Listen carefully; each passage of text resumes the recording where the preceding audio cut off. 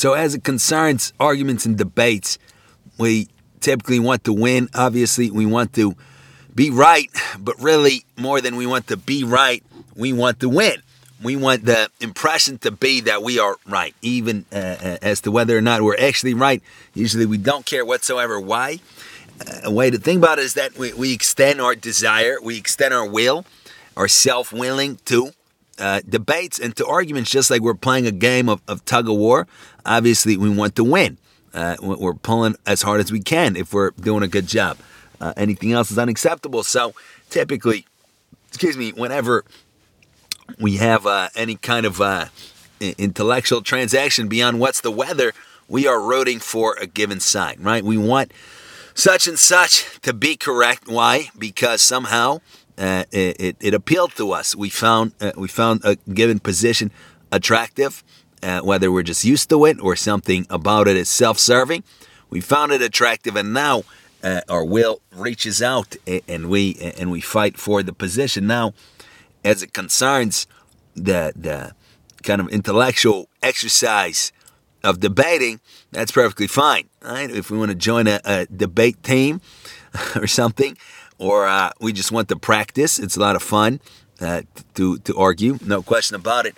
But we would say that there's obviously a higher application for the human intellect, and that is the disinterested pursuit of truth as opposed to the extension of will in truth. Meaning, we have our self-interest, needless to say, and it's appropriate to fight for it at certain times. We're playing a game of tug-of-war. It's absolutely appropriate to be interested in winning, as opposed to saying, I'm disinterested. Let me just let the other side win. No, right? We say, I have an interest to eat and to drink and to sleep. Oh, I'm disinterested. I'm just not going to do it. We need help for that. That's not appropriate. But as it concerns the use of our intellect, the idea is that what's truly good for us is the truth. Meaning, what does that even mean? I would say that if we clearly conceive something with our, quote unquote, if we see it intellectually, meaning we see something with our eyes, it is what it is, and we can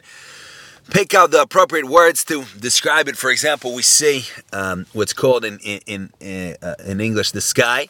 Now, to describe what we see, the correct term is sky, right? So we're aligning the term with the experience, but we don't need to align the experience with, at least normatively speaking, the normal demands of knowledge. We don't need to align the experience with anything other than itself. This is somewhere where a point at which maybe some thinkers have tripped up, meaning, do we need to verify an experience by something other than it? So we would say that the words need to be verified as to whether or not they're correct per the dictionary, but a given experience, as it's conventionally understood, is what it is. For example, we understand the sky in a certain way, right? Whatever that way is. It's, for example, that which I see when I look up, that which I could fly a plane in.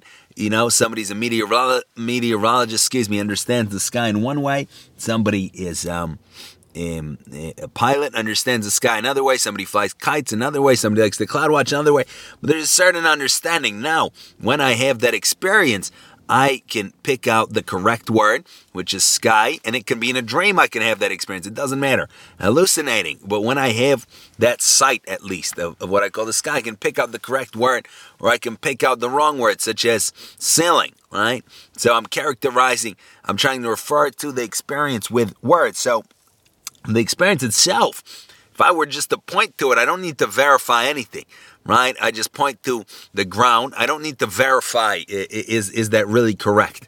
Right? It is what it is. However the person will experience it, it's how he or she will experience it. Now, if the words, because if I use the wrong term, I could bring to mind an alternate experience or concept, idea, whatever word we want to use, to the other person or to my future self, or even to myself at present, right, and consequently deceive, right? So what's going on as it concerns arguments and debates is being that we can refer to certain things with words that are not immediately present.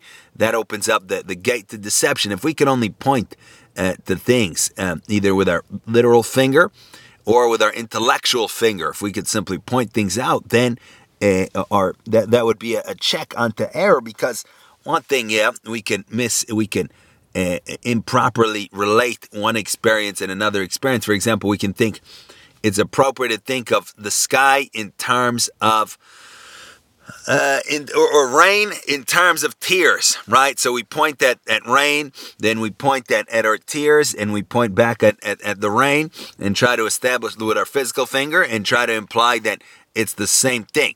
So that's possible, right? But here it's because we're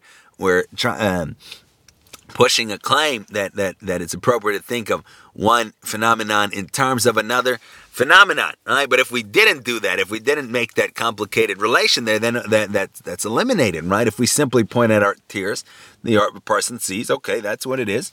Now we simply point at the rain, it is what it is, right? So I would say if we and if we're very careful there, and that's where a tremendous amount of caution obviously is needed, and a tremendous desire to only attain to the correct interrelations, right? For sure. But if we're very careful, we stand a good chance of attaining to the clarity of thought. Now, as it concerns then the possibility for deception, because we can refer to experiences, like we said, that are not now present with terms, we can. And because the terms further mean to us generally ambiguous things by association, we can imply,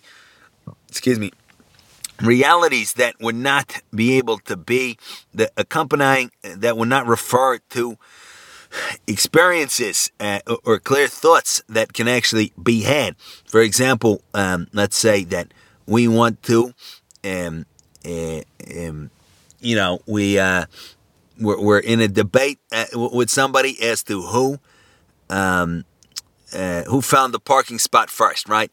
Now, if I consult my memory accurately, I know that the other person was there first. So the correct terms to use to describe what I recall is, you got there first. Now, you're welcome. Here's the parking spot. I'm sorry for bothering you, right? But I can use my words to refer to a different experience, which is an existent experience, such as me getting there first. It's fully conceivable that I got there first, so I can say that, no, I got there first, right? And that's what we'd call deception. Now, the other person consults his or her memory and sees an alternate account that does not match up to the words that came out of our mouth or is not adequately represented by those words, and consequently can say, no, I got here first. And then our will jumps in, no, I got here first. And the other person, no, I got here first. And so forth and so on. Right? So we see that's one area of deception where we're stating something that can be conceived, but it's out of context. In a given instance, something other occurred, or we recall something other. For example, again, I'm a little kid, I stole the cookie from the cookie jar. Did you steal the cookie from the cookie jar? No. The answer, no, is a negation, right? It would characterize a memory of having done something other than having had my hand in the cookie jar. But my memory, if I consult it, it indicates to me that I did have my hand in the cookie jar. So consequently, the right term to utter is yes. So here I mischaracterized also at a context, but also apparently what it's possible to do is to really string together a salad of terms that really we're not even sure what's supposed to be conceived by them, and then to simply argue in a senseless way concerning those terms, right? For example, there's not no real need even for examples, right? But let's say basically the gist of it is, I want to be right and I want to prove I have some kind of emotional impulse, and then I want to find words by association that express that impulse, right? So maybe, for example, let's say that I slipped up, I did something bad that I recognize to be bad, and I feel guilty, right? Now, this is a general kind of emotional impetus to so say, a general direction of the will. Right? But now, if I have to, I can find some words that appear to convey that, ambiguously maybe, but nonetheless. So I say something like, there's no such thing as right and wrong. Why do I feel that accurately conveys or is appropriate clothing for my emotional impulse? Well, again, by the way I understand the terms and the concepts by association.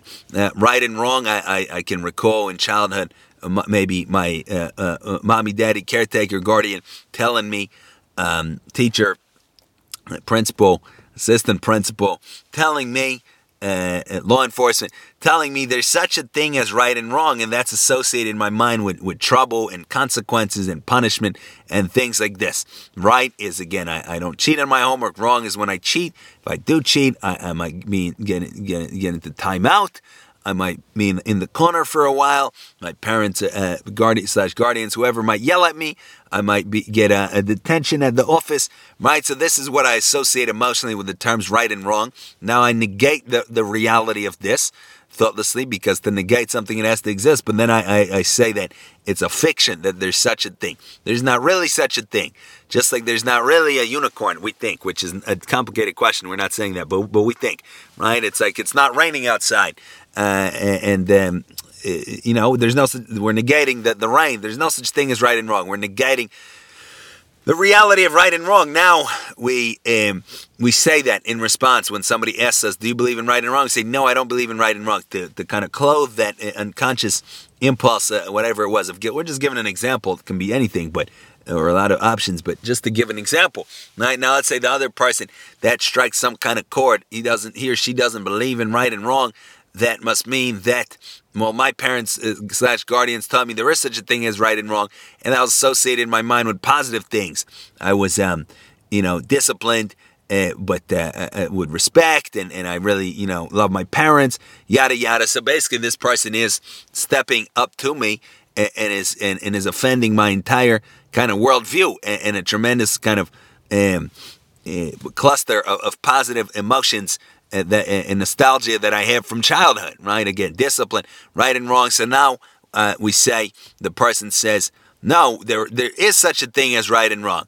Now the other person interprets that to say as an insult to his or her view, right? Just like, again, a slap in the face, just like somebody's trying to win a tug of war against us or an arm wrestling match. It's the same thing. It doesn't matter what is being said. It's nothing to do with that. It's simply, again, the clash of the unconsciousness, to so say, if we want to put it that way.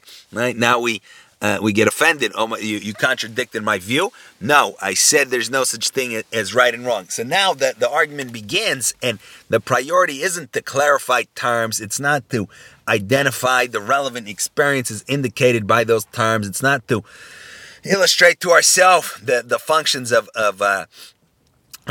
logic and how logic works and how we're able to reason, how we're able to formulate arguments. So here an example of that would be to say, to deny X, that X has to exist. We have to be referring to something to deny it. So there's no way to, or are we doing the same thing? There's no way to deny. Here, there's another concept that could explain that. If maybe we don't need to get into it, but we'll say there's no way to deny the something, period, point blank, right? Okay, fine. What does that mean? If we just said that there's no way to deny, and yet we're saying we're denying that there's a way to deny. So there's we can refer to a concept we can term as a faulty concept key, which is taking one concept and another concept and verbally affirming that their conjunction is possible. So here, it is possible to deny that which exists in a particular instance of experience. For example, as we said, it's not raining outside. Why can we deny it? Because rain is an experience. We know what the term rain refers to. Wet, things falling from the sky, yada yada. Now I step outside, I experience something other than what I mean by the term rain, and consequently, that variation can be described, meaning by the referred to experience called rain, and that which I'm experiencing outside can be referred to by the statement, it is not raining outside. All right, so that's I can refer to that by the term negation. Now I can combine that term with other things where there's really no combination. For example, I can say that there's no such thing as a unicorn, right? And here I would be supposing that it's the same thing as the rain, but it would be different because the unicorn then it would have to refer the term would have to refer to a mental image, and it would be the same idea. I would be finding a contrast, but here the mental image wouldn't be anything that has ever been, as far as we know. Though maybe who knows? There once was, who knows?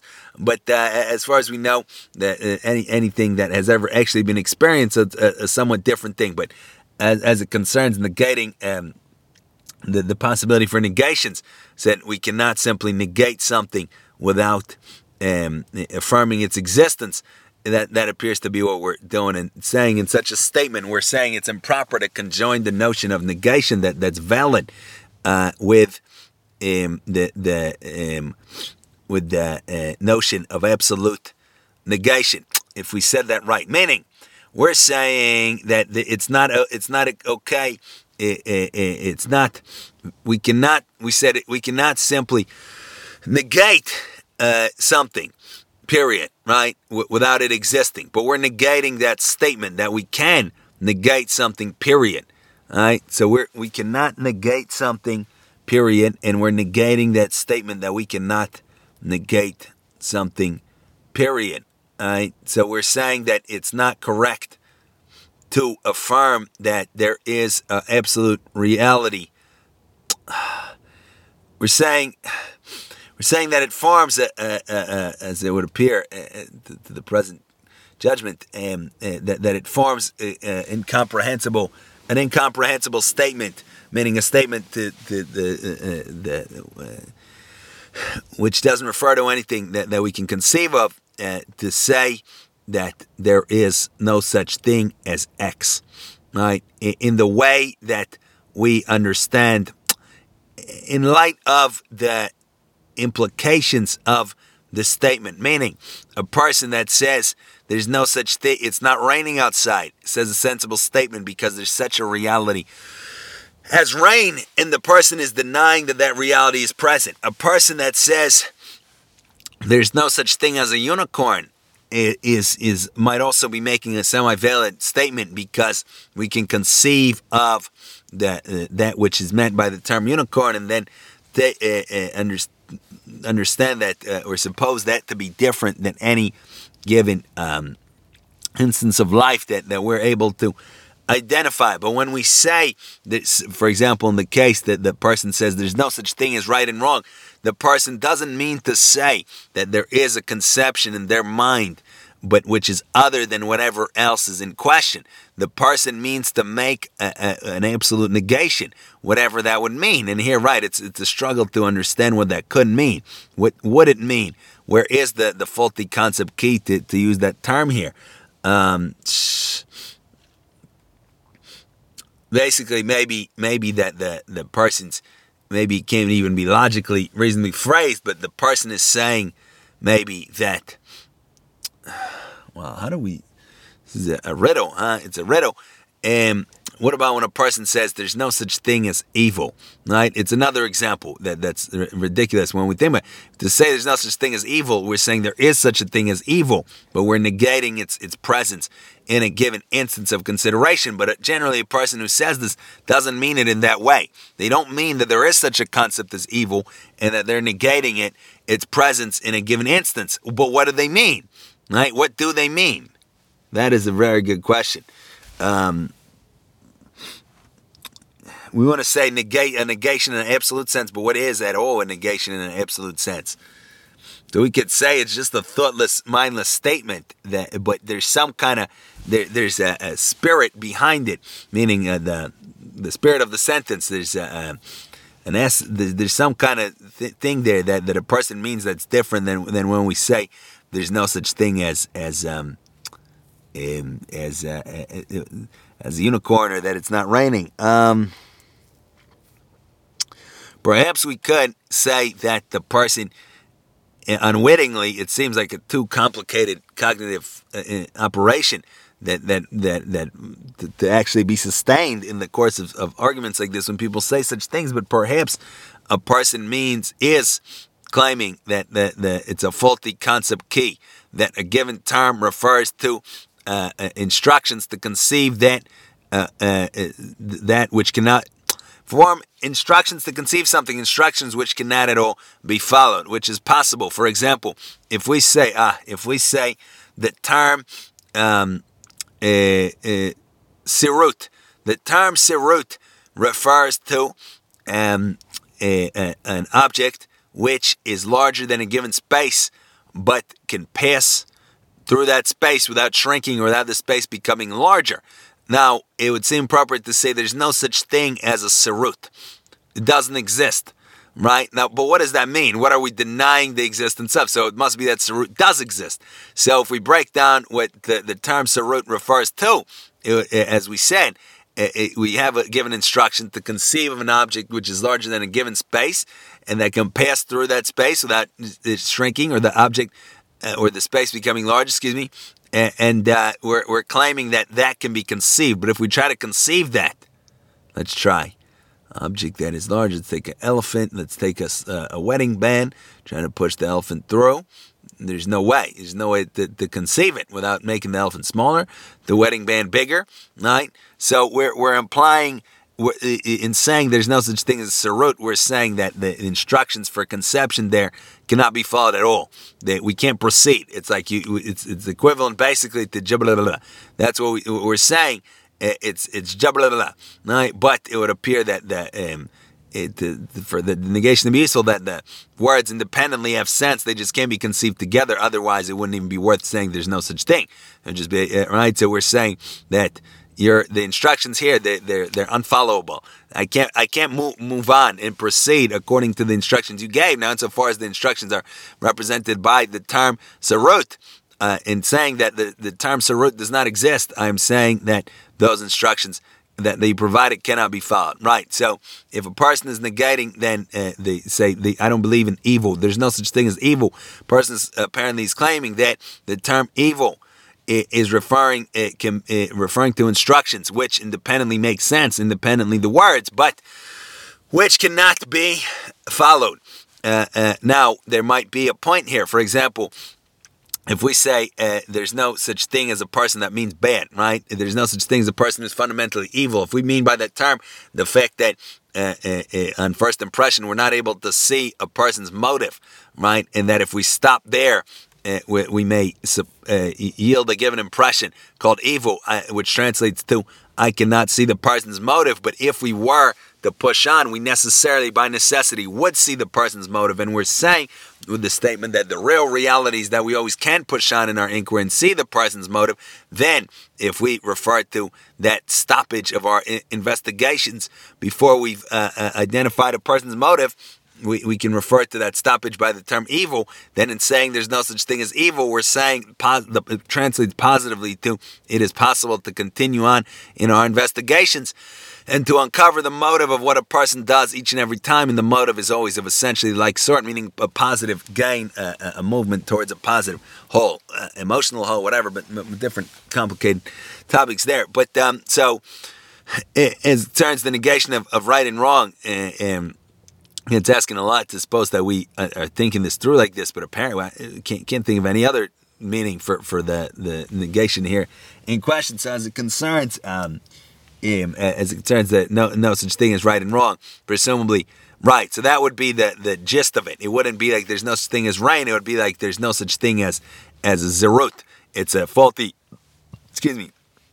It's a faulty sentence. Completely, the faulty instructions that cannot at all be followed, and so that's what a person is claiming, and there's no, and then the reason that it may be worth negating, if one were to say negate the concept of absolute evil, is because maybe at a certain point of inquiry, a certain impression might be yielded, and by pushing forward through that point, one may collapse that point and see that it was faulty.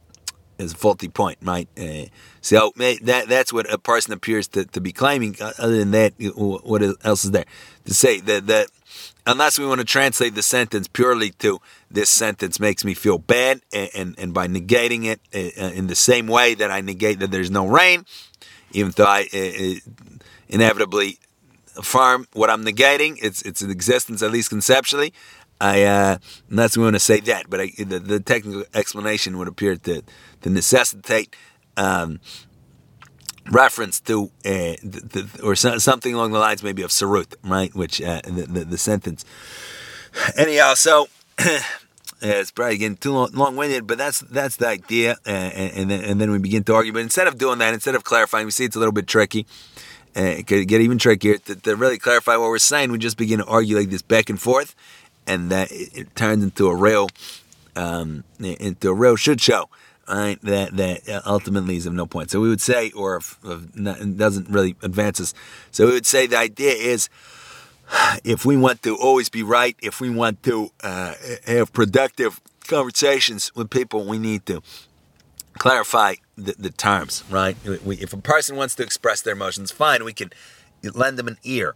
We don't have to. Our significant other says, tell me about, or starts complaining to us about a problem. We don't necessarily need to say, okay, here's it, to interpret it fully rationally. The person is just venting their emotions. But if a person wants to have a rational discussion concerning a topic, we do need to insist, whether a person likes it or not, that the person clarify precisely what he or she means, and we need to do the same, and then we're able to proceed. Okay, this is what you mean by this term.